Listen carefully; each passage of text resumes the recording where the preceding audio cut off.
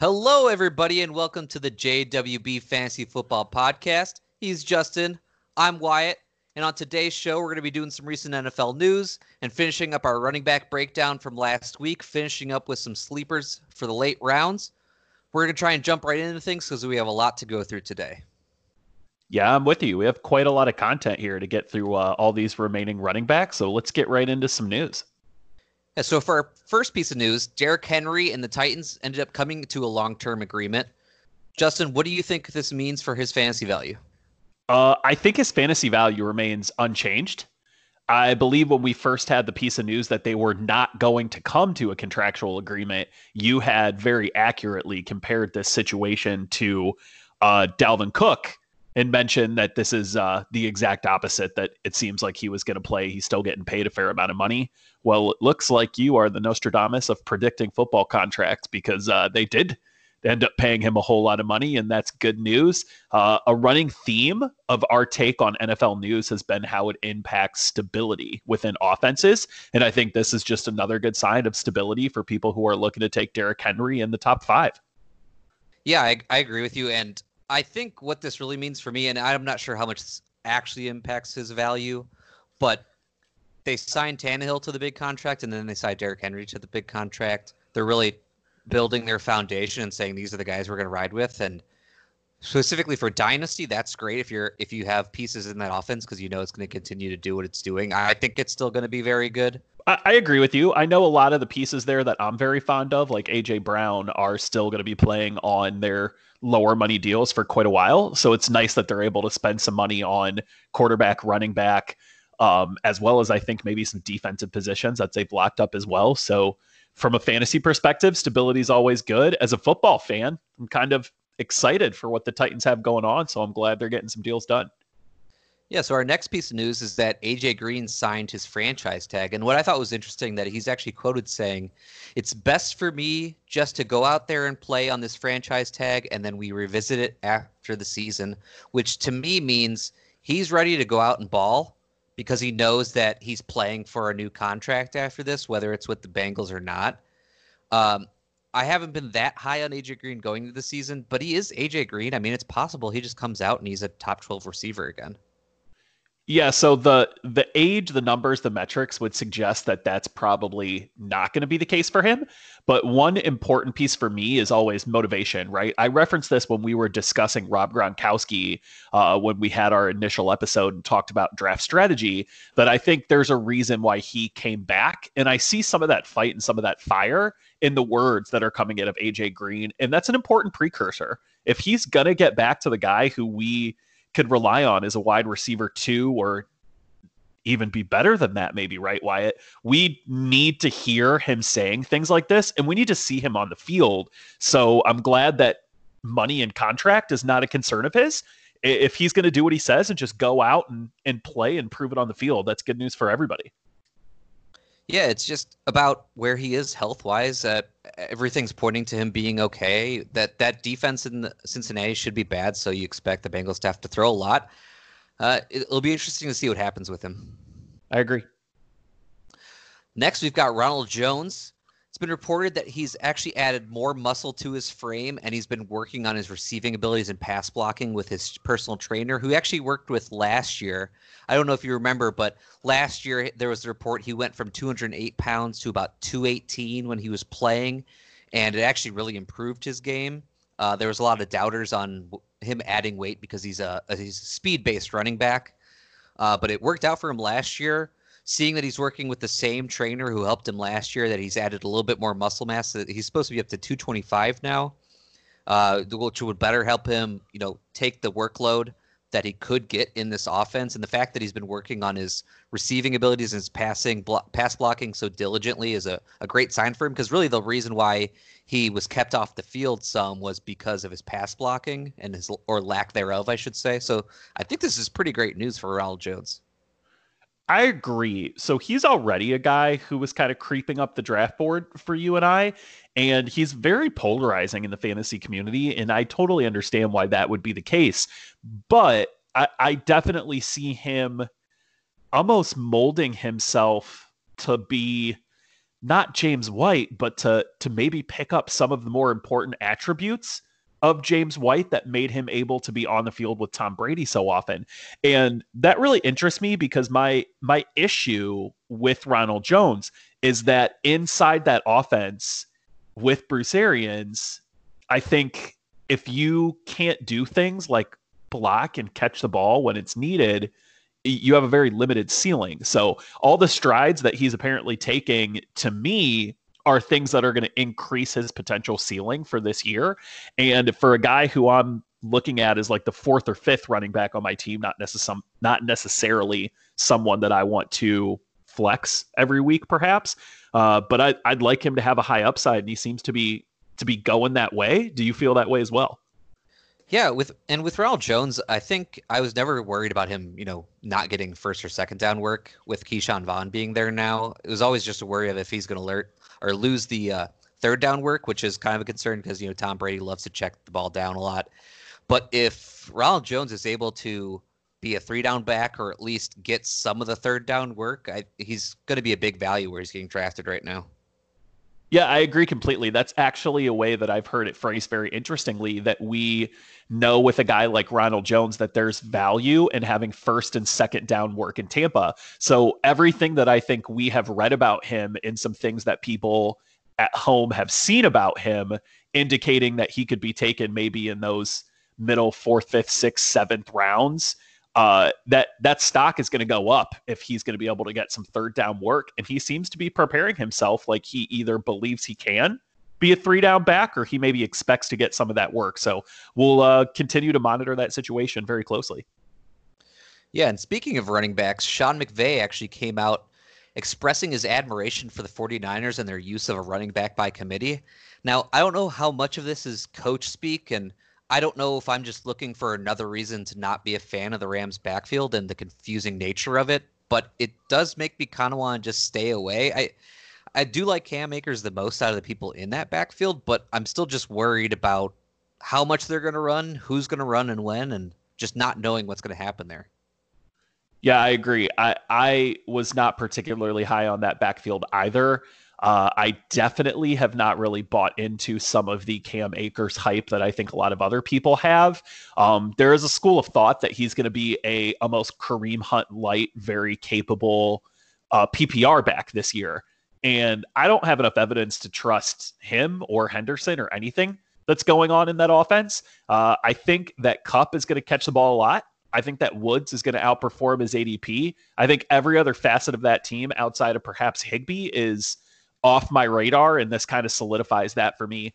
Interestingly, I'm glad that this piece of news came out this week because I think we're going to get a good look at other running backs that you and I would recommend people take in the same range that this Rams backfield is moving. So hopefully everybody can kind of look at that particular situation, and maybe we'll give them a few names that they could pinpoint instead of Cam Akers or Henderson at this point. Moving on to our most important piece of news, I think, this week, is that we've had some updates in regards to the NFL and how they're going to be handling COVID-19 and their protocol.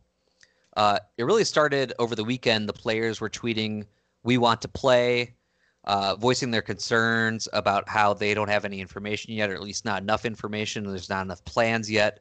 So we really started to get some information these last couple of days as the NFLPA and the NFL got together and started to hash some of this stuff out. So one of the first things is that training camp is going to happen on time. Yeah, I definitely think that that's good news. We can expect everybody to be ready to go, especially in a world where there's no preseason, right? So the fact that camp is going to start and have a good expanded roster to it is something that's going to be helpful from a fantasy perspective. I'm just hoping we see a lot of good local press that will tell us about what's going on in these training camps and maybe answer some questions for position battles for us. But getting them out there and getting them on the field and a timely fashion is huge. That means everybody will be practicing and we'll have some information well before draft dates. And also, we found out that there's going to actually be daily COVID-19 testing for the first 2 weeks of training camp, which is something the players were asking for specifically. And depending on the positivity rate, the frequency of the testing can actually go down In addition to that, there's a planned opt-out date of August 1st for any players who want to actually stay out of this year. Yeah, I think that's just as important as the rest of this news because we obviously need to know who's practicing and what teams are going to plan on doing in contested backfields or who's going to be a slot receiver, who's not going to be on the field very often, right? But the opt out date is just as important. Anybody who is not planning on participating in this season, we need to know that early. And I don't know if everybody is really thinking about it along these lines, but you know why? What we're not going to see is fringe guys, third receivers, fourth receivers, rookies, young, hungry talent opting out. The people who are going to have the option of sitting the season out and foregoing that money will likely be stars. People who have families at home or at risk, who have new babies on the way, for example, like we've seen it in all the other sports. So we could potentially lose some big names. But I think if we know that by August 1st or right around that date, it's going to be easy to plan around. So hopefully everybody makes a safe, healthy decision that they're comfortable with. And from a fantasy perspective, we'll know how to deal with it. I think that's some really good insight because actually Russell Wilson tweeted recently that his wife is pregnant right now. So maybe he doesn't play. I mean, Mark Andrews has type 1 diabetes, so he's a higher risk. Maybe he doesn't play. We could find out some of these high profile guys who could sit out and be okay actually do so. Yeah, right. And that's almost exactly what I mean. So I'm glad that you brought up that Russell Wilson example. It doesn't seem very likely, and I totally understand that. But if there was going to be a person who chose not to participate, it would have to be someone who has job security, knew that they could come back to that job next year, and has already earned enough on a contract that they could sit out for a year without having it be devastating to them and their family and their future. And there's only a small list of guys who could really do that. So being able to find out who may choose not to take part early is a good sign for what's happening. Yeah, and speaking of young and hungry players, we're not going to be seeing as much of them this year because there will be no preseason. It's been decided there will not be any preseason games. We talked about this a little bit before about how we think this will have a big impact on rookie players and young players not being able to get some actual in-game reps. So I think what this really means is that there's even a heavier focus on the veterans, which we've kind of been preaching so far. Yeah, I definitely think that the Eagles, for example, and how this could have an effect on what Jalen Reagor does versus what a guy like Deshaun Jackson does is massive. I do expect there to be some teams where the veterans are going to rise up not only on draft boards, but in early free agent pickups because of their role in those offenses. Without any preseason games to get them acclimated, it could be a struggle for some people newly coming into the league right there. I think from our perspective, as far as trying to figure out who to draft, when to take them, and who we may want to pick up earlier in the year, I'm going to preach a thing that was actually taught to me by both your dad and your uncle through the years, which is to rely heavily on local beat writers. That's going to be a huge source of information for us because these preseason camps from all around the country are going to have maybe little taglines on ESPN or on Fantasy Pros, but some of that local press is where we're really going to be able to dive in and hear about who's acclimating well and who seems to be getting more work and who went from working out with the twos to working out with the ones. And being able to find that evidence and use it will be critical this year, probably more so than ever before. Yeah, I think we're really going to have to dig deep to find any edge we can for this year. Couldn't agree more. All right, I think that's enough for news. Why don't we move on to finishing up our running back breakdown that we started last week. This week, we're going to be talking about guys rounds 5 through 8. To reiterate what we did, we got a list of players for rounds 5 through 8 based on Fantasy Pros PPR overall ADPs. Basically, to explain what that is, PPR is point per reception. ADP is average draft position. So we're looking at guys in that format being drafted in rounds 5 through 8. We're going to talk about their ECR, which is the expert consensus ranking, against our own ranking. So the first guy we have up is Jonathan Taylor, who is the ECR 22, JWB ranking 23. Sure. So Jonathan Taylor is got a very high ceiling, we would hope, coming into a Colts backfield where Although we like Marlon Mack, he hasn't really been able to take that job and run away with it, which is why Jonathan Taylor's there in the first place. He was very close to making the last list of guys in our prior episode, but ultimately the same type of discussion that you and I had in regards to Edwards-Helaire has to apply here for Taylor, right? Like his ceiling can be extremely high, but at the end of the day, there's some unknown variables here, which is the reason why he ought be taken somewhere in the 5th round. I'm going to, I guess, let you kind of explain the dynamics of the backfield there, because you know the breakdown between he, Marlon Mack, and Hines a lot more than I do, Wyatt. But my last thought here on Jonathan Taylor is that this is one I'd be very weary of. You and I have him ranked at 23, but we've seen him going much higher in many drafts where he's off the board in sometimes even round 3, let alone round 5. So I'd be careful about jumping for Jonathan Taylor a little early unless you're a huge believer. But what can you tell me about the backfield of the competition there? Well, first, I just want to say I get where the excitement for Jonathan Taylor comes from. He was extremely productive in college. He sets a bunch of records.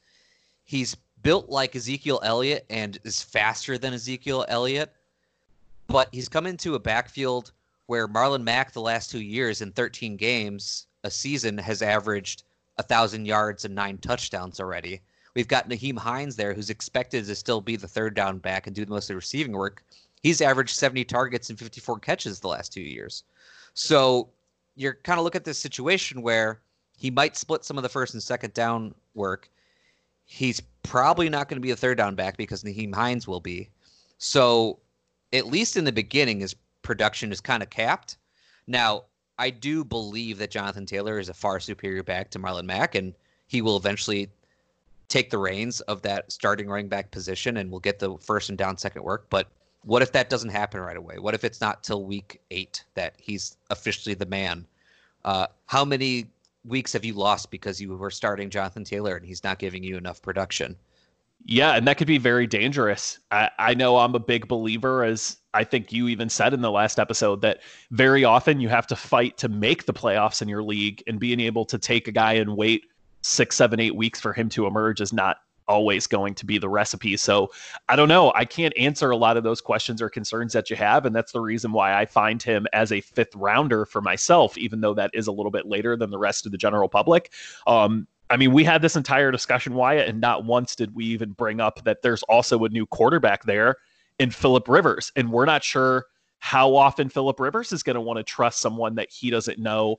It's too many question marks for me to heavily invest in. I get that the counter to all this is that they have one of the better offensive lines in the league, but I've seen them have a great offensive line for the past 2 years, I believe. And Marlon Mack was really never able to be much more than a good flex player for most teams. So I understand that even with superior talent, you know, I can't really say for certain that this is a running back 2 for me. And that's why I find him down here a little bit later. Yeah, it's a good point about Phillip Rivers. There is some unknown there. I do believe that Jonathan Taylor has the talent to succeed. I'm just not sure it's going to happen right away. Moving on to our next guy, we've got Mark Ingram, who is ECR 23 and JWB ranking 24. Yeah, so here's another guy that we're a little bit lower on than the rest of the general public, and I think that's for very good reason. Mark Ingram is never somebody who you should draft very, very high because the ceiling is not there. He's very touchdown dependent, and he's had several years in the past 4 or 5 years where that hasn't hurt him and has worked well in his favor.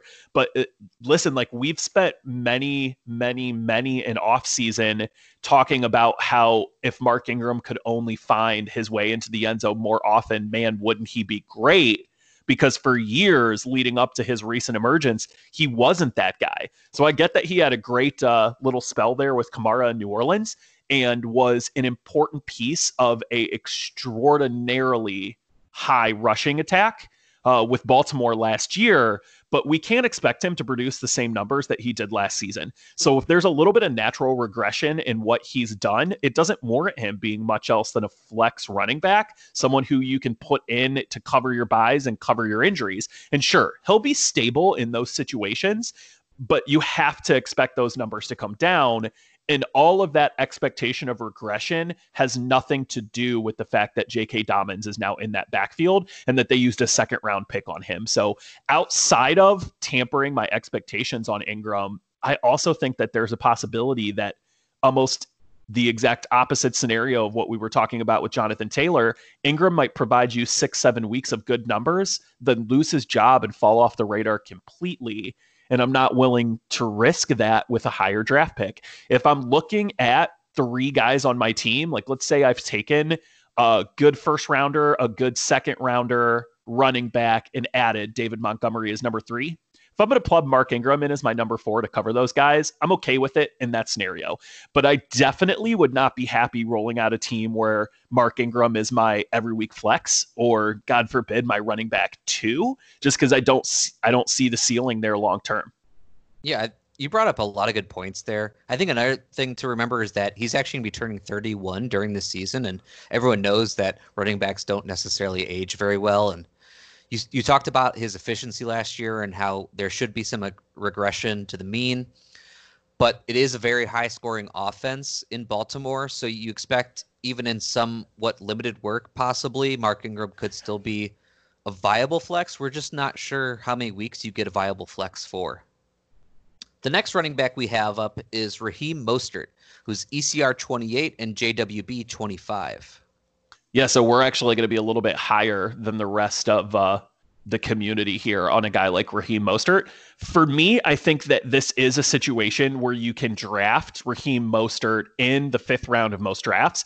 I've especially seen recently, Wyatt, that after the trade demand, that value has even come down a little bit. So as he was at one point, maybe a late 4, early 5, it's kind of going back about a half a round to a round in most instances. And I think that's really good. It just means that you have an opportunity to get even more value out of Raheem Mostert this year. He gets a ton of work between the 20s and had an excellent end to the season in that Kyle Shanahan offense that is famous for making stars out of running backs. So kind of the issue that I have heard most people air out in terms of drafting Raheem Mostert is that you never know with Kyle Shanahan. He's so good at mixing it up with his running backs that you may take him and he may end up being nothing. And I kind of feel the exact opposite. That to me, Kyle Shanahan's track record suggests that I can actually expect to get good numbers out of Raheem Mostert, but only if I'm getting them at value. So the reason why he appears here at 25 in our rankings and why he's a 5th round running back for us is because we, again, wouldn't be taking him as a running back too. Raheem Mostert is a guy who we're looking to plug in as a flex and as a cover guy where every single week I ought to be able to get something out of him. But the reason why I'm higher on Mostert than a lot of other guys that we're going to talk about today is because I also expect him to have, what do you think, 4, 5, 6 weeks this year where he absolutely explodes and becomes a week winner. I don't know if a lot of guys on this list are capable of going out and giving me 30 points on any given week, but I feel like I could get that from Mostert in certain matchups. Yeah, I kind of look at Raheem Mostert as somewhat of a lottery ticket. There's obviously some concerns there that with Kyle Shanahan, you never know who's going to be getting the touches, and maybe you don't actually start Mostert when you need to, but the way he finished out the season last year was just really ridiculous. He had 8 touchdowns in the last 6 games, which is just a crazy rate. Maybe he does it again. I think he still will have some value week to week, but what if Kyle Shanahan does decide to give him, 15, 16, 17 touches a game? We might have a top 15 back, maybe even higher. Yeah, I agree. And that's okay if he's not someone you're going to depend on every week.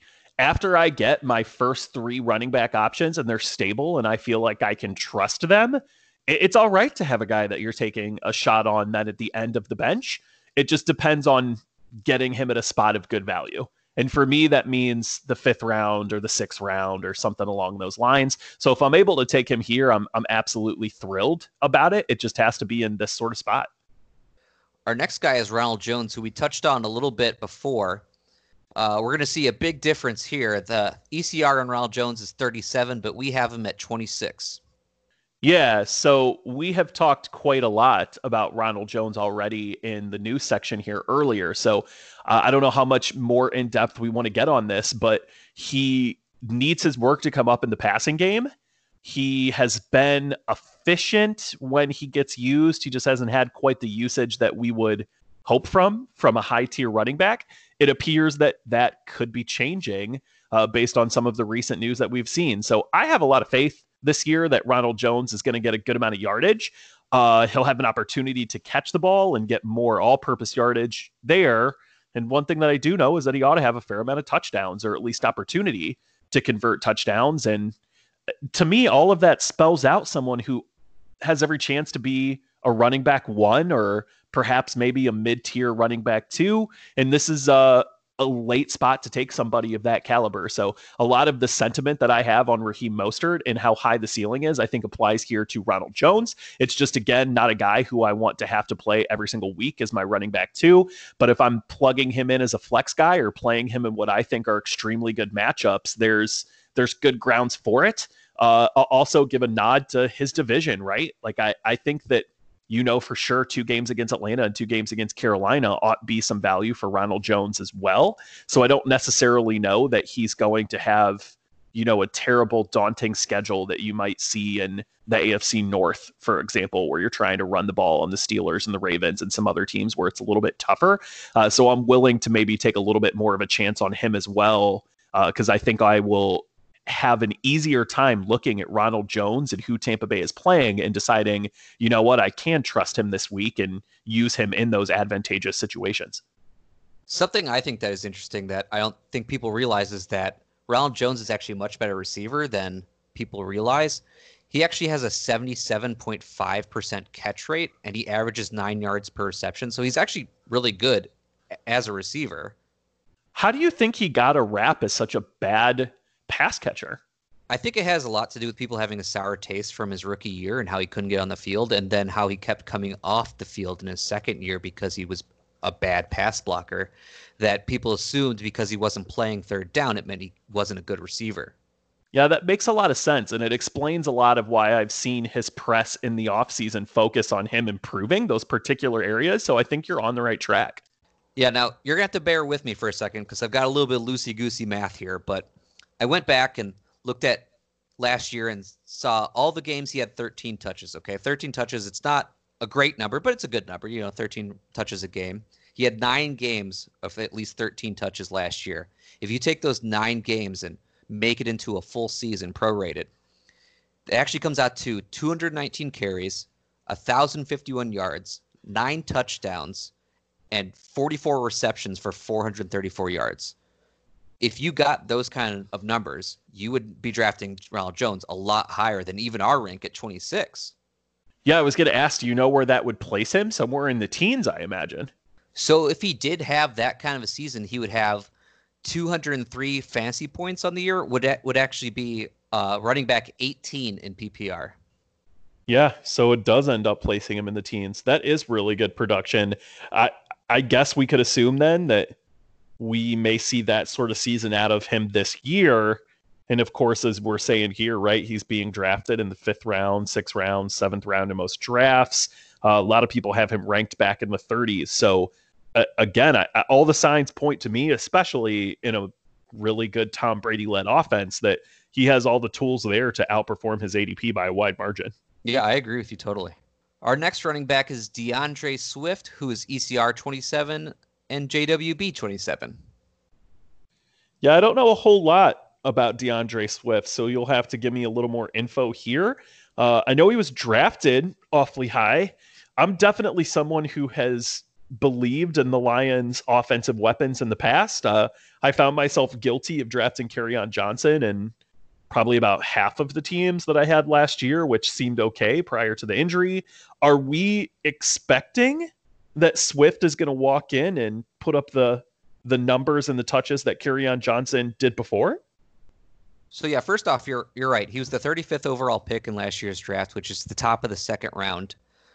But yeah, Kerryon Johnson, he's only played 18 games the last 2 years. So I do think that there's going to be a split here to start. They're really similar players. They're both pretty good at everything. They're not really great at anything. But really what's key here is availability, which Kerryon Johnson has a problem with. I could kind of see in that situation why they would want someone who is essentially the same mold as Kerryon Johnson, but maybe somebody that they have a little more faith in. So I suppose if I can expect him to put up the type of numbers that Kerryon Johnson had put up, he becomes a very viable PPR option at this stage of the draft. I think part of the reason why I maybe don't have as strong a feeling on him as you or most people do is because in every instance where I'm seeing DeAndre Swift available to me, I'm actually taking someone like Raheem Mostert or Ronald Jones instead at the same position. And I do have both of them. And obviously we can see this from the JWB rankings, just slightly ahead of Swift. So I don't know. I guess, would you be taking him if, you know, you had the option to do so, or are you trying to maybe wait an additional round to take someone like Ronald Jones instead? I do find myself not taking Swift even when I am able to in this range. I think that his ceiling is probably just a little bit capped. The Detroit Lions don't have a great defense, so you expect Stafford to have to throw a lot. It kind of depends on how much Swift will be involved in the passing game and how much Kerryon Johnson does play. I mean, I did mention that he hasn't played a lot. There's a chance he does this year. You know, there's enough question marks that I just have found myself not taking him where I could be. Yeah, so maybe this is going to be an area where we let everyone else invest in Swift, and after the first few games, if it looks like he's a good trade candidate, we go out and grab him that way.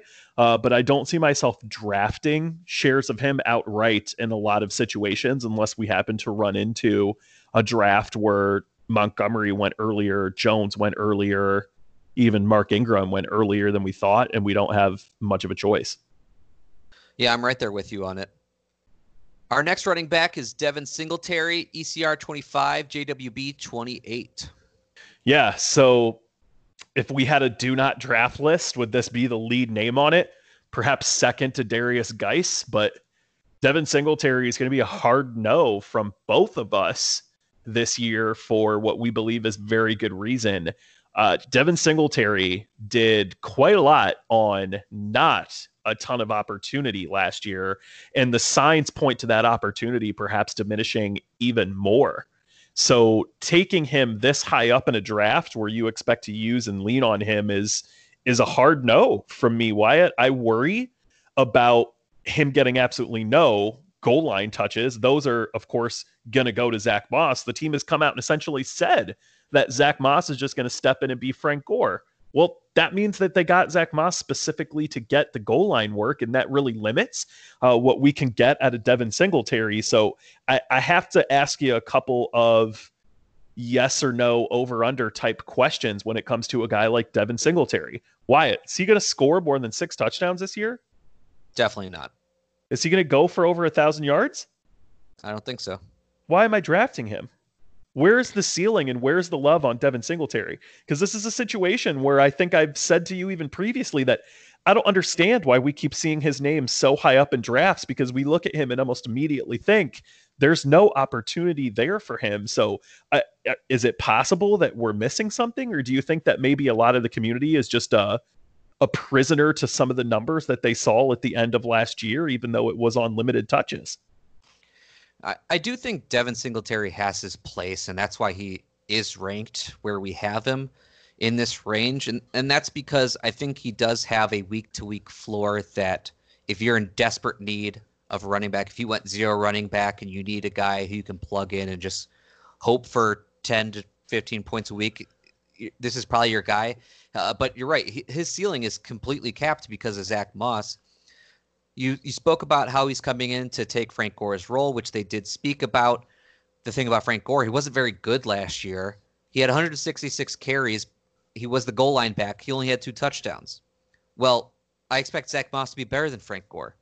So he's going to have more than that. He's going to take even more away from Devin Singletary. And also, we know that Zach Moss is a decent receiver out of the backfield. So what if he cuts into some of Devin Singletary's receiving work too? Yeah, I was going to ask you if you thought there was a path for Moss to maybe get even more than just work inside the 20s, and it definitely sounds like that's the case. So I hate to say it because Singletary was a very, very popular free agent pickup for me in a ton of leagues that we were in last year. And you're right, we did play him to good effect, but it's not, the reason why Devin Singletary offered both you and I and a lot of other people value last year is because we were taking him as a free agent pickup and then plugging him into the flex role as an emergency play to give us 10 to 15 points, whereas we were getting zeros in certain instances where people were injured or underperforming. That's a massive difference from I took this guy in the 6th round and I need him to produce for me on a week in, week out basis. I got to tell you that where I'm at with this particular offense, if I wanted a share of it, it would be in Zach Moss, where I can take him at the end of the draft for absolutely nothing. And when that guy who emerges as this year's Devin Singletary shows himself to be a 10-point a week scorer, if I'm not getting it with Zach Moss, then I can drop Zach Moss for nothing and pick someone up later. But investing a draft pick in Singletary and the early stages of a draft, that's not going to happen for me. Yeah, it really is unfortunate. I, like you, was looking forward to Devin Singletary coming into the season, and then the Buffalo Bills were blunt with us and just told us straight up Zach Moss is going to be Frank Gore this year, and it kind of just took the wind out of our sails. Yeah, it really did. And I'm with you completely. Like, I like the Bills. I think it's just a matter of us being Browns fans in particular that we identify with that team and with that fan base, and we want the Bills to do well. I want to own their players. We did a recent mock draft that we're going to post for everybody here in the next few days as well, where we came out of it with Stephon Diggs as our number 2 wide receiver. And I don't really have much of an issue with grabbing a guy like Josh Allen as a decent later quarterback at some point. So I wish I could feel more comfortable with taking Devin Singletary and leaning on him. It's just the more and more I look into it and the more research I do, the numbers just don't support him having a return on this particular draft position. Moving on to our next running back, we've got Kareem Hunt, ECR 26, JWB 29. Yeah, I mean, what in the world can we say about Kareem Hunt, right?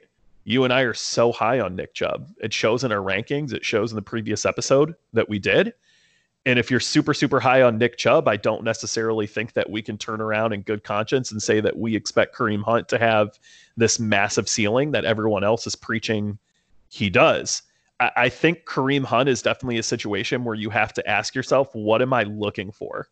And if the answer to that is I play in a PPR league where I didn't take running backs as early as I wish I ought of, and I need a guy who any given week, regardless of matchup, I can put into a PPR scoring format and get a number out of, well, then by all means, draft Kareem Hunt, sit him in your flex position, use him, and hope that you get good numbers out of him. But do I think he's going to catch 6-7 passes a week and have a touchdown every week? Not at all.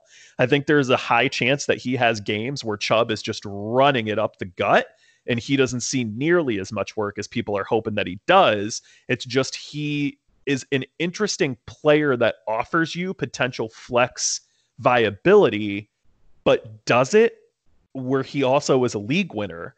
Because if for some reason Nick Chubb were to go down and it became just a Kareem Hunt backfield, then at that point you are expecting that you have yourself a running back 1. And I think that's the reason why people are drafting him this high. I don't know if you agree or disagree with that, but do you think the fantasy of what if is what finds Kareem Hunt in this range of drafts? Yeah, I think you laid it out perfectly. And especially for PPR, we actually noted previously that Kareem Hunt, when he got into the lineup, was averaging just as many points as Nick Chubb was in PPR. So that's why some people are excited, especially when you consider if Nick Chubb goes down, Kareem Hunt will be the guy, and he's really in line for being a top 5 running back. But another thing that you have to consider is that Kareem Hunt does have some off-the-field troubles, and if anything would happen again, I would have to assume he'd be done for the year, suspended. I agree with that as well. And you do always have to wonder about those situations, and maybe at this point in the draft, it's not worth putting yourself in that type of peril if you can avoid it. I don't know. It just, I get it. I get the viewpoint of why people really want to draft him high. And I do see that there's warrant for that in the PPR format. But even if you drop it from PPR to half PPR, it becomes even harder for me to take him. So if if I didn't have the numbers from websites like Fantasy Pros that tell me that I can wait and take a guy like Ronald Jones or Mark Ingram after Kareem Hunt, in most instances, I maybe I would see myself with a few more shares of him than we have thus far. But this is another guy who's going to fall into that Devin Singletary type of category, that where he's being drafted, there's other options that I have more faith in. Yeah, I'm right there with you in the fact that I've just been drafting other people instead of him in this range. Moving on to our next guy, we've got Cam Akers, ECR 29, JWB 30, and I'm going to have to say, after our talk earlier, we may be dropping this guy a little bit more. Yeah, prior to Sean McVay's comments, we had him up here on the hope that he emerges. And I think that there is still some possibility that he does. I think you and I have to get into a ton of detail here about whether or not Cam Akers or Henderson is more likely to be the guy that emerges. The fact that Akers can catch passes and could potentially become a third down back makes him the very obvious answer to that question.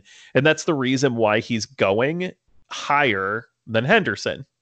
Does that mean he should be going as high as the rest of these names? I mean, even before Sean McVay said the answer for me was no. I think this again is the same sort of Edwards-Helaire, Jonathan Taylor, DeAndre Swift discussion that we've already had. He's the shiny new toy. Everybody wants to call him Todd Gurley because that's the offense that he's going into. And there really isn't any evidence to suggest that he would ever produce the type of numbers that we saw from Todd Gurley in that offense years ago. So I'm not really seeing it here with the love on Cam Akers, and what's transpired in that backfield is, as you said, made me have even more pause for concern. Yeah, I think the hope is that the Rams have a very good offense, a high-scoring offense. So if Cam Akers was to take the reins of that backfield, you could have a very valuable pick. He does have the highest draft capital out of anyone in the backfield, as he's a second-round pick. But I just have so many questions regarding the backfield. I mean, like you said, you have Darrell Henderson there, who last year was supposed to be the guy who was going to kind of have this big role with Todd Gurley being hurt, but that didn't really happen. Does he kind of get his feet under him now? The Rams don't have a great offensive line. There's still talk of Malcolm Brown being involved, who's been a very good goal line back. I just have too many questions. Yeah, I understand. I got the same questions you do. The next running back we're going to talk about is Damian Williams, who is ECR 35, JWB 31. Yeah, I mean, this is the other side of the Clyde Edwards-Helaire coin that you and I are on, right? Our hesitation with the rookies is, why do we want to invest a high draft pick in someone that might take 4 or 5 weeks to get their legs really going and their feet within the offense? Well, listen, if one of those guys is going to take that long to turn into something of extreme value, it means it's because there's a veteran standing in their way who's getting the initial work first. And that's what we think is going to happen for Damian Williams. I don't anticipate that he's simply going to fall off the field, especially at the beginning. And that offers me a lot of good, especially early in the season value for a guy like that. And it doesn't cost a whole lot to draft him. I mean, we're talking about a guy who was being taken in the second round of drafts last year, if I'm not mistaken. I don't know if you remember as well, but I feel like Damian Williams was very, very high up on the draft boards last year. And all that I've really seen change is he had a half decent season and then they drafted a rookie, right? So might that mean that he's not that useful at the end of the year? Sure. But I can already tell you that if I'm in a position to grab Damian Williams, I'm certainly looking to do that, to flex him the first 3-4 weeks, get some points out of him, and hopefully trade him to the guy who took Edwards-Helaire and is starting to panic about doing that too early. So who knows? I think there's a lot of potential options here for him and roles in that offense and ways that you get points from week to week. Yeah, you hit on it, how this is kind of a reflection of how we're a little bit lower on Clyde Edwards-Helaire, so we're a little bit higher on Damian Williams than the public. He plays in the Chiefs offense, which, as we know, is very dynamic. So if Clyde Edwards-Helaire did have any trouble grasping the offense, or he just starts slowly, we could see a lot of value coming from Damian Williams. I'm going to do some more loosey-goosey math here again. In 2 seasons with the Chiefs, there's been 11 games where Damian Williams has had at least 12 touches. Okay? Again, decent amount, but not a great amount of touches. But in the games where he's had 12 touches, he averages 90 total yards, 4 catches, and a touchdown per game. And those numbers are just great. So if Damian Williams is the guy again to start the season, or at least still has a heavy part of the offense, you can expect him to produce. Yeah, those are really staggering numbers for someone who's getting picked this late. And it's making me think, and I don't know, I guess correct me if maybe I'm way off base here, but Wyatt, is it entirely possible that that offense can just sustain him and Edwards-Helaire just fine? I think it is possible. I know last year they averaged about 27 touches for their running backs a game. So that is enough to kind of go around in an offense that's as efficient as this, which is another reason why Damian Williams is here for us, is that even though he's going to be splitting time, he's going to have some week-to-week value. Yeah, and I guess, nothing new here that I haven't already said previously, but if I have questions about either of those guys, I'd rather invest in the one that cost me less to get. So all that points to me having more shares of Damian Williams than I do in Edwards-Helaire. And I think maybe we're right. Maybe that offense is just going to be able to support both of them, and they're both going to have week-to-week value, and it is what it is. Damian Williams might not be giving me weeks of 30, but he might be that guy that comes off my bench to cover bye weeks and injuries where I can expect to get 10 to 15 points out of him and then move on to the next week. Yeah, so the next guy we're going to talk about to finish up rounds 5 through 8 is James White, who's ECR 30, JWB 32.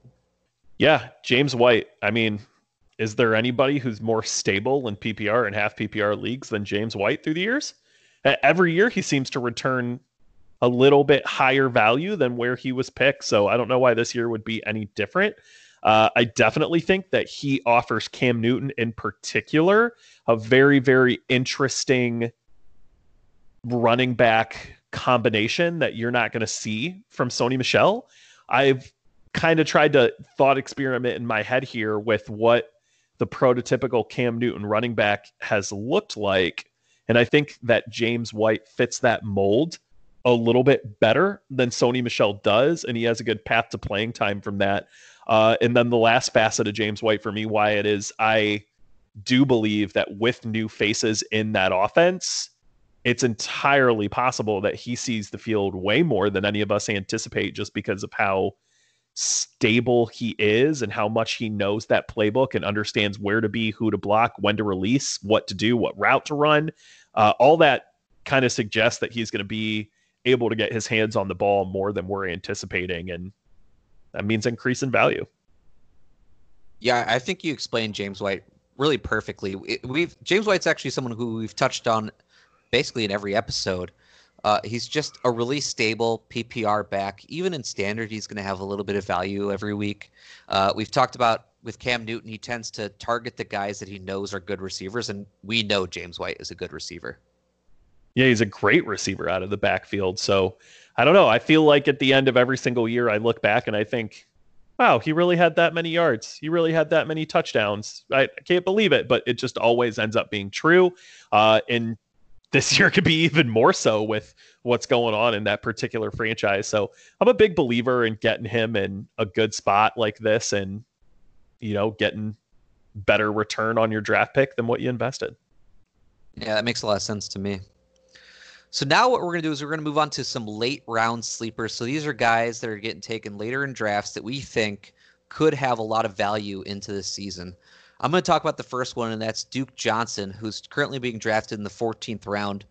Now, Duke Johnson has never missed a game in his NFL career, but the guy ahead of him, David Johnson, has a history of missing some games. And Duke Johnson, his average season so far is 339 rushing yards and a rushing touchdown, and adding 56 catches for 516 yards and 2 touchdowns in the air. So this is a guy who's already going to have week-to-week value in that offense. If David Johnson ever gets hurt, Duke Johnson's going to be in for a big role. And I've always found it really weird that Duke Johnson seems to always be the best back on his roster, but is never the featured guy. It never really made sense to me. Maybe this is the year that changes. I don't know if that's the year this changes. I am unsure if I'd be willing to go that far on it, but I definitely like him as someone you can invest in later and get good value out of. It's very, very similar to the discussion that we just had on James White for me, that we know who he is and what he does with Deshaun Watson in particular. And in PPR and half PPR leagues, he's not somebody that you're expecting to take zeros out of. I just think part of the reason why he's falling into our category of late round sleepers is because even if David Johnson weren't there, we still don't know exactly what Duke Johnson's ceiling would be.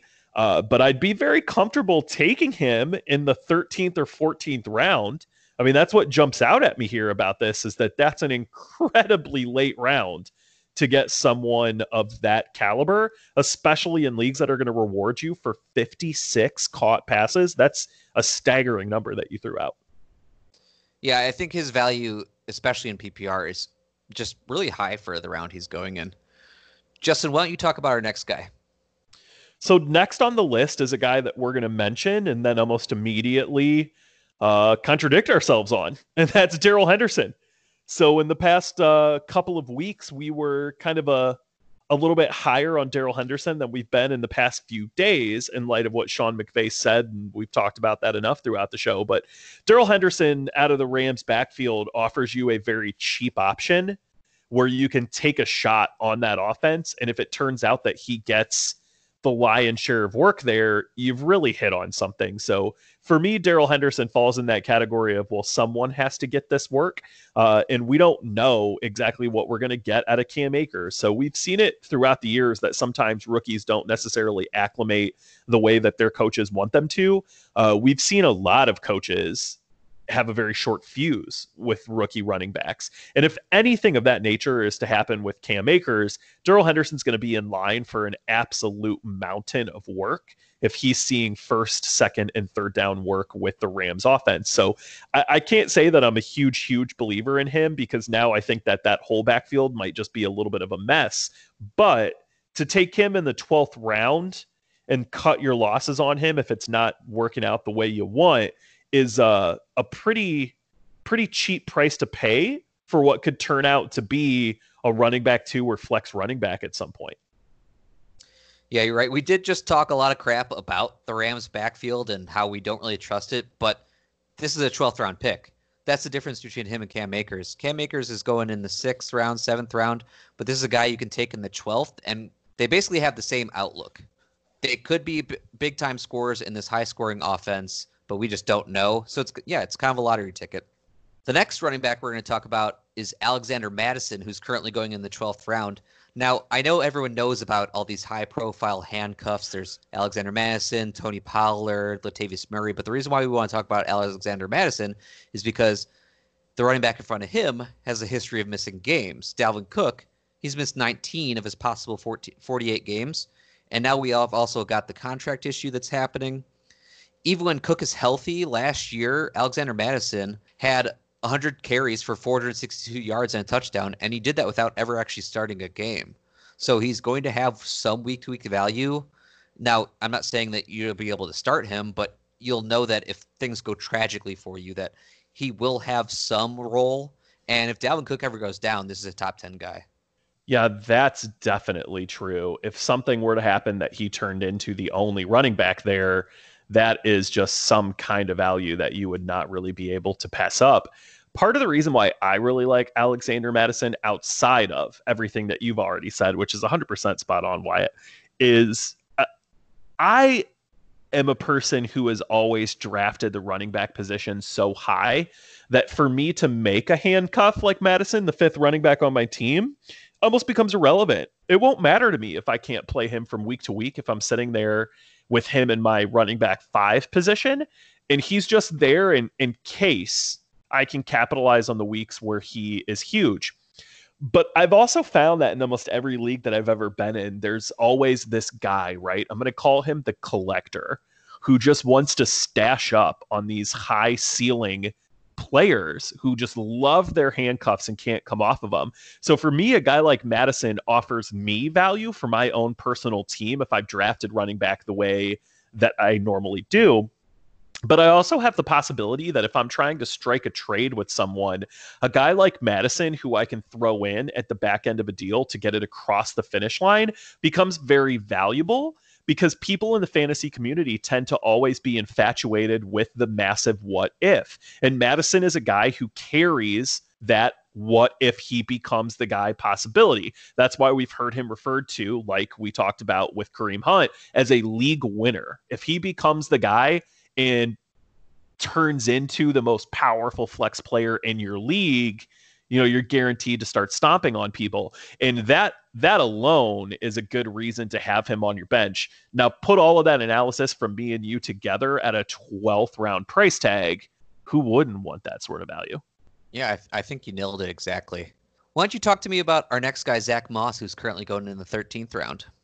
Yeah, well, I figured you would kick it to me for Zach Moss because you know how much I love Zach Moss. So we touched on this earlier. He's expected to come in as a very high draft pick in a Buffalo offense that is consistently improving and take over the Frank Gore work, which means red zone touches and goal line carries. So Moss is going to have the ability to contribute on a week-to-week basis as a high point scorer for you, but to me also possesses the ability to increase his total throughout the year. So Zach Moss is a guy that you can grab in the 13th round of a draft, sit at the end of your bench, and just watch his numbers go from 4, 5, 6, 7, 8 a week up to what I think midway through the year, towards the end of the year, could easily be 13, 14, then eventually maybe 18, 19, 20-point games. And I really like that. Now, outside of the ability to have goal line touches and increase his work throughout the year, Moss kind of falls into the category of as a league winner for me as well. If something were to happen that eliminated Devin Singletary from the backfield via injury, I do think Moss does fall into that small short list of guys who would have both the talent and the opportunity to capitalize on a situation.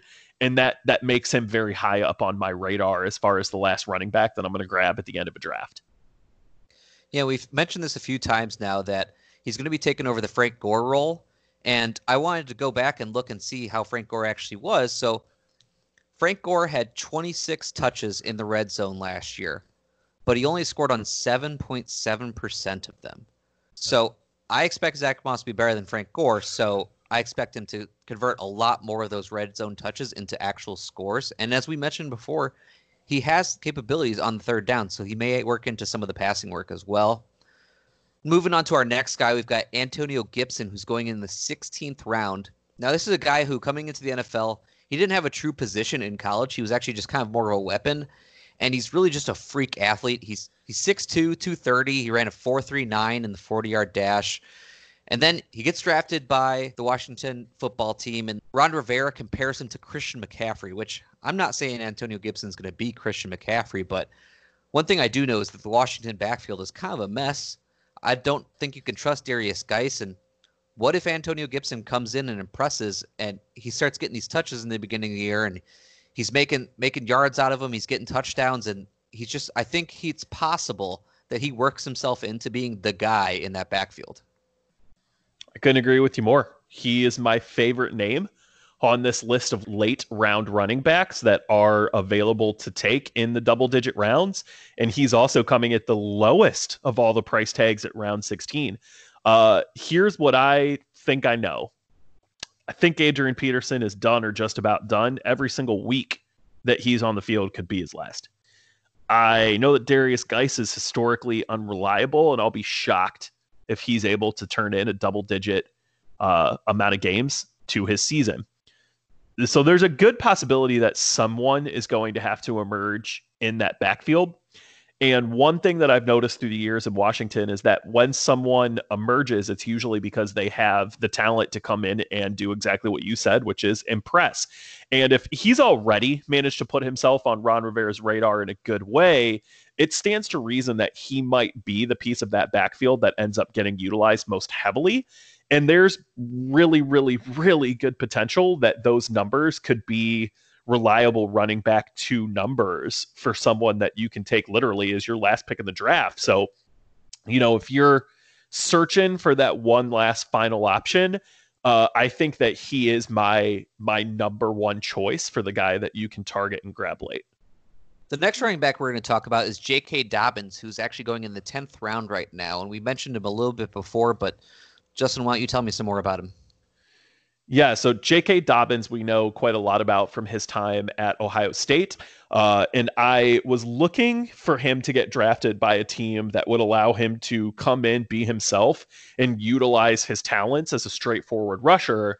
And then lo and behold, on draft day, he goes to the team that is probably most equipped to do that in Baltimore. So Dobbins is going to benefit heavily from the fact that defenses have no choice but to respect Lamar Jackson. And that's going to allow him to see alignments and boxes that are potentially even easier to run through than what he saw at Ohio State. He has all the talent in the world and the ability to run away with this job in the right circumstances. You spoke a little bit earlier about Mark Ingram's age, and I know every year we spend a lot of time talking about if this is finally it for Mark Ingram, and even though it never is, at some point we will have to eventually see that day come to fruition. If it happens to be this year that Mark Ingram loses some effectiveness and his touches and time on the field start to diminish, J.K. Dobbins is going to be the guy that benefits from that.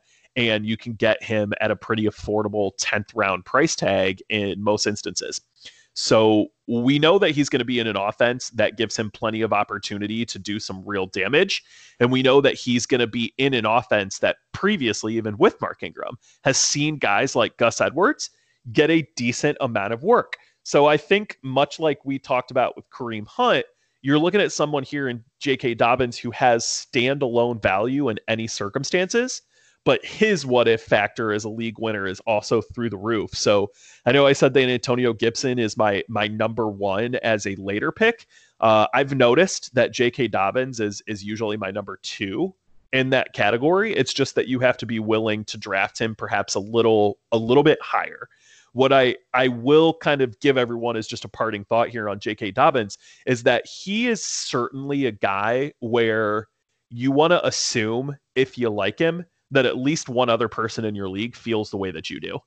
He goes in the 10th round on aggregate, but that's also because I've seen him go as high as the 8th or 9th round in certain drafts, especially when I've been drafting with leagues that are maybe a little more talented. So I do think that J.K. Dobbins is going to be on a list of everybody's favorite sleepers for the year. So do your own research on him, form an opinion, and if you decide that you really like him, be ready to move on him as your 4th running back if you need to ensure that you get him, because we have seen him kind of steadily rising up the draft board, both in mock drafts and ADP and in other expert consensus rankings throughout this offseason.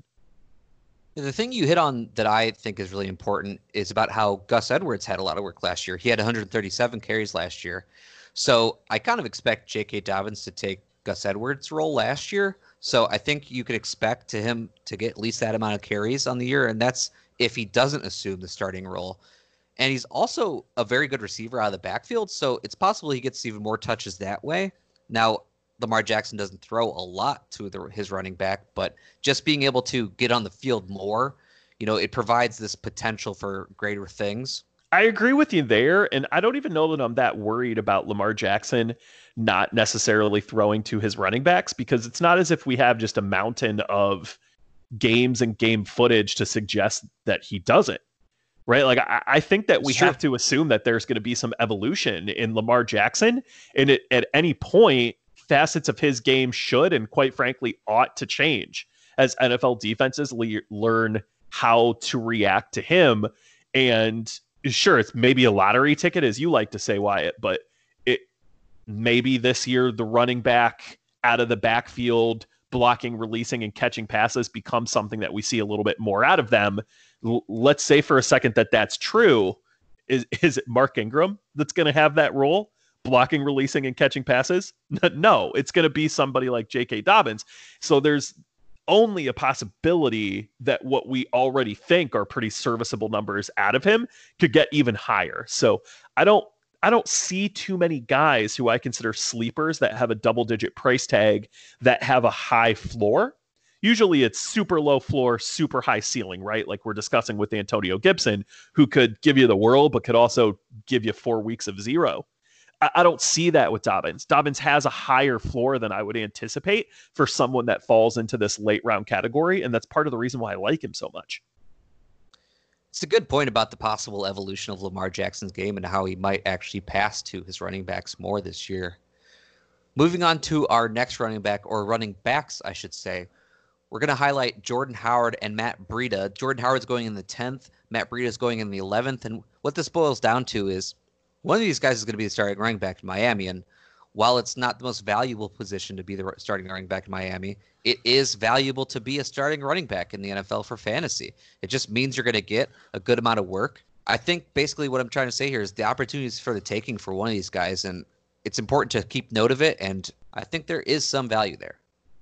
So I actually think that this might be one of the first ones that I'm a little more out on. I've been burned by the Miami backfield and the constantly evolving situations there, maybe too much in the past to be on board with either of these guys. Good counter argument to that, of course, Wyatt, is that they're not costing you a whole lot. So you have an opportunity to get, as you said, an NFL running back who's leading a backfield at a pretty cheap price here. But I know I've seen situations like Ballage in the past that have just not worked out in Miami, and the old adage of somebody has to get the work has not necessarily applied to that system. Part of my issue here is that I actually think if I could get them even cheaper than what they already cost, I might like it a little bit more. But Jordan Howard and Matt Breida carry a recognizable name to that backfield that I think has forced them up draft boards a little bit higher than maybe they ought to go. My other large issue here with the Miami backfield is I just have no idea who's going to have what role and how that's going to shape out. So this is a situation, like I had mentioned a little bit earlier when we were discussing the guys in rounds 5 through 8, that Jordan Howard and Matt Breida tend to not be the names that are jumping off the page to me when I'm grabbing my 4th or 5th running back and I'm seeing guys like J.K. Dobbins and Antonio Gibson and Zach Moss that are still available in the same range. But I definitely think that people who are using like a no running back strategy, for example, should look at guys like this as lottery tickets that they might want to buy into. For me with these guys, what's important is that neither of them are known as good receivers. So basically they're fighting for the first and second down work. And I just want to kind of take whoever's left out of these guys. Whichever one's going later, I'll take that guy if I need a running back, because it's just hard to find starting running backs that late. And one of these guys is going to start. Yeah, you're right. So, I mean, I do get that, but that is an interesting point that you make about the first and second down work. If they're going to ride the hot hand from week to week, or if they're going to spend the beginning of games kind of switching who's going to get first and second down carries, I don't know that I'm ever really going to be able to predict who does what there. And my greatest fear with situations like the Dolphins here is, what do I do if Jordan Howard goes out and has a 20-point game in week 1, then Matt Breida has a 20-point game in week 2, right? After I see that out of both of them, and they're very capable of that, Wyatt, right? Like, these are talented guys who could certainly put up big numbers. If either of them puts up a big number, am I ever going to feel comfortable about playing the other one? And for me, the answer to that is generally no. Like, I'd rather have a guy who maybe is only going to give me 13 points at maximum, but I know I'm going to get at least 6, 7, 8 out of him, instead of thinking, you know, am I going to play Breida and this is the week he only has 4 carries because Jordan Howard is just carrying the water for the team. And that bugs me a little bit. So I have to say that my ability personally to draft one of these guys was likely to be predicated off of what I saw in the preseason. And unfortunately, that has been taken away now. So I don't know that I'm really going to be able to believe that either of them is going to be the starter, even if I'm told one is. Yeah, I can definitely see how the backfield could end up just being a mess that you don't really want a part of. For me, it's just low draft capital for a possible starting NFL running back, and I'm willing to take the chance in some cases. But Justin, why don't you talk to me about our last guy, who is Boston Scott, going in the 14th round? Yeah, so I haven't personally had any shares of Boston Scott yet for the reasons that I mentioned earlier, guys like Antonio Gibson and Zach Moss. But the more research that I've done, the more that I have become comfortable with Boston Scott as somebody who you might really win the lottery with this year. Doug Peterson, in particular, has always had multiple running backs be important within that Eagle system. And we've seen a lot of different names go through there, like Jordan Howard, who we just talked about in recent seasons. And going into my preparation for this particular fantasy football season, I found myself thinking like Miles Sanders, Miles Sanders, Miles Sanders. And that's evidenced by the fact that he's going in like the second round of every draft that we have been in. And then I started to think more and more and more, well, it never is just one guy. So what is this going to look like? And that's where we kind of dug in and we found Boston Scott there as what's likely to be used as a consistent complement to Miles Sanders. And I think that means that he has pretty good value and has the ability to emerge within that offense. So one thing that we do know is that there is, for whatever reason, a seemingly endless stream of injuries within the Philadelphia organization. And at the end of last year in 2019, he put up outstanding numbers. And I'm kind of hoping that, maybe some turmoil there within the organization gives him the opportunity to continue to do that through various parts of this year. So for somebody that I could take in the 14th round that could step into what I expect to be a pretty prolific offense is really, really good value. Yeah, I think you did a really good job of explaining why this guy has value. With Doug Peterson wanting to use running back by committee, we've seen it every year he's been a head coach and really everywhere that he has coached. And again, another thing you hit on is that Boston Scott really proved himself at the end of last year when the Eagles needed it. In Week 17 last year, when Miles Sanders actually had to leave the game at halftime, Boston Scott ended the game with 3 touchdowns. So we know that he can produce given the opportunity, and I think he will have some opportunity this year. Yeah, I find myself with a lot of these guys thinking, well, what if they get the opportunity? Wouldn't that be nice? What would they do with it? And again, there's not a very big list of guys where I can actually point to some statistical evidence that says, oh, look, they did have the opportunity and here is what they did with it. And that is the case from those last 4 games of 2019 where Boston Scott showed me that under the right circumstances, he can do something here. So if I'm focusing on grabbing, like you and I preach, 3 extremely good running backs in the first 4 picks, usually the result of that is that by round 10 or 11, I'm looking at my quarterback, my tight end, 4 running backs, 4 receivers. And then we start to hit this last part of the draft where I feel super good about my team and want a couple guys who I think could be home run hitters in the right circumstances. And this list of guys that we have went through right here, Boston Scott, along with everybody else, are the people that I think can offer that sort of league winning value if the situation goes the way you hope. Well, I think that's going to about wrap it up for us with the running backs. I want to let you guys know that we actually have a Patreon that's up and running right now. You can find it at patreon.com/JWB Fantasy Football. We've got a few different tiers there. We've got the premium tier where we're going to be doing some extra bonus content and some extra analysis. And then there's the VIP tier, which is going to have that same bonus content and analysis. Plus, you're going to be able to get our JWB rankings and projections, and then weekly rankings once the season starts. Our next episode, we actually recorded a live mock draft that Justin talked about a little bit earlier, so we're going to be posting that. It should be up available on Friday. You can find us on Twitter. I'm at WyattB_FF, Justin's at JWill_FF, and the show's at JWB_FF. And we'll see you next time. Absolutely. Thank you so much for listening.